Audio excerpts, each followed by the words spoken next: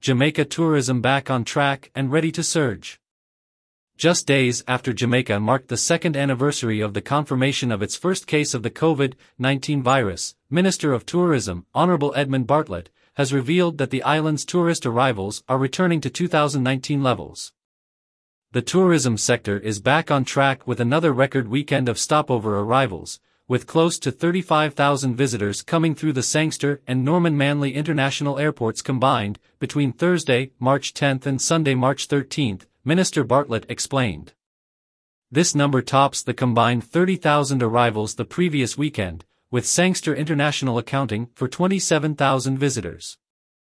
Jamaica continues to be the destination of choice in the Caribbean, and based on projections, Minister Bartlett says, we expect that this March will be the strongest in terms of arrivals since the pandemic disrupted worldwide tourism in 2020, and we expect in excess of 200,000 coming to Jamaica for the month.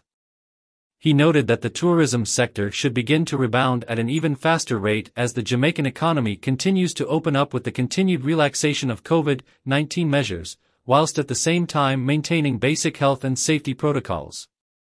Following a brief tour of the Sangster International Airport on Sunday, March 13 to observe passenger flow, Minister Bartlett added, we are going to have to look at accelerating the expansion, particularly at the arrival end, to ensure there are more immigration stations and also that the distribution systems allow for a more seamless passage through the terminal by our visitors. Mr. Bartlett says he used Sunday's visit to have a close look at the infrastructure and landscaping in terms of preparations being made to enable the environment to reflect the warmth and hospitality that is typical of destination Jamaica. The island's arrival figures are set to surge even further due to added airlift. American Airlines is to add another route to Jamaica, and it inaugurates weekly flights from Austin, Texas to Montego Bay on June 4, flying a 76-seat aircraft on Saturdays.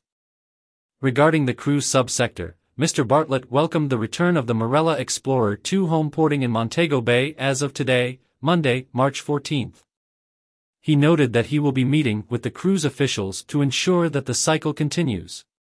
After this resumption of home porting in Montego Bay, it will go to Port Royal and will be back on a full cycle of every week, having the Marella coming to Montego Bay for the weekend and moving out to other ports in the Caribbean, Minister Bartlett outlined. More news about Jamaica.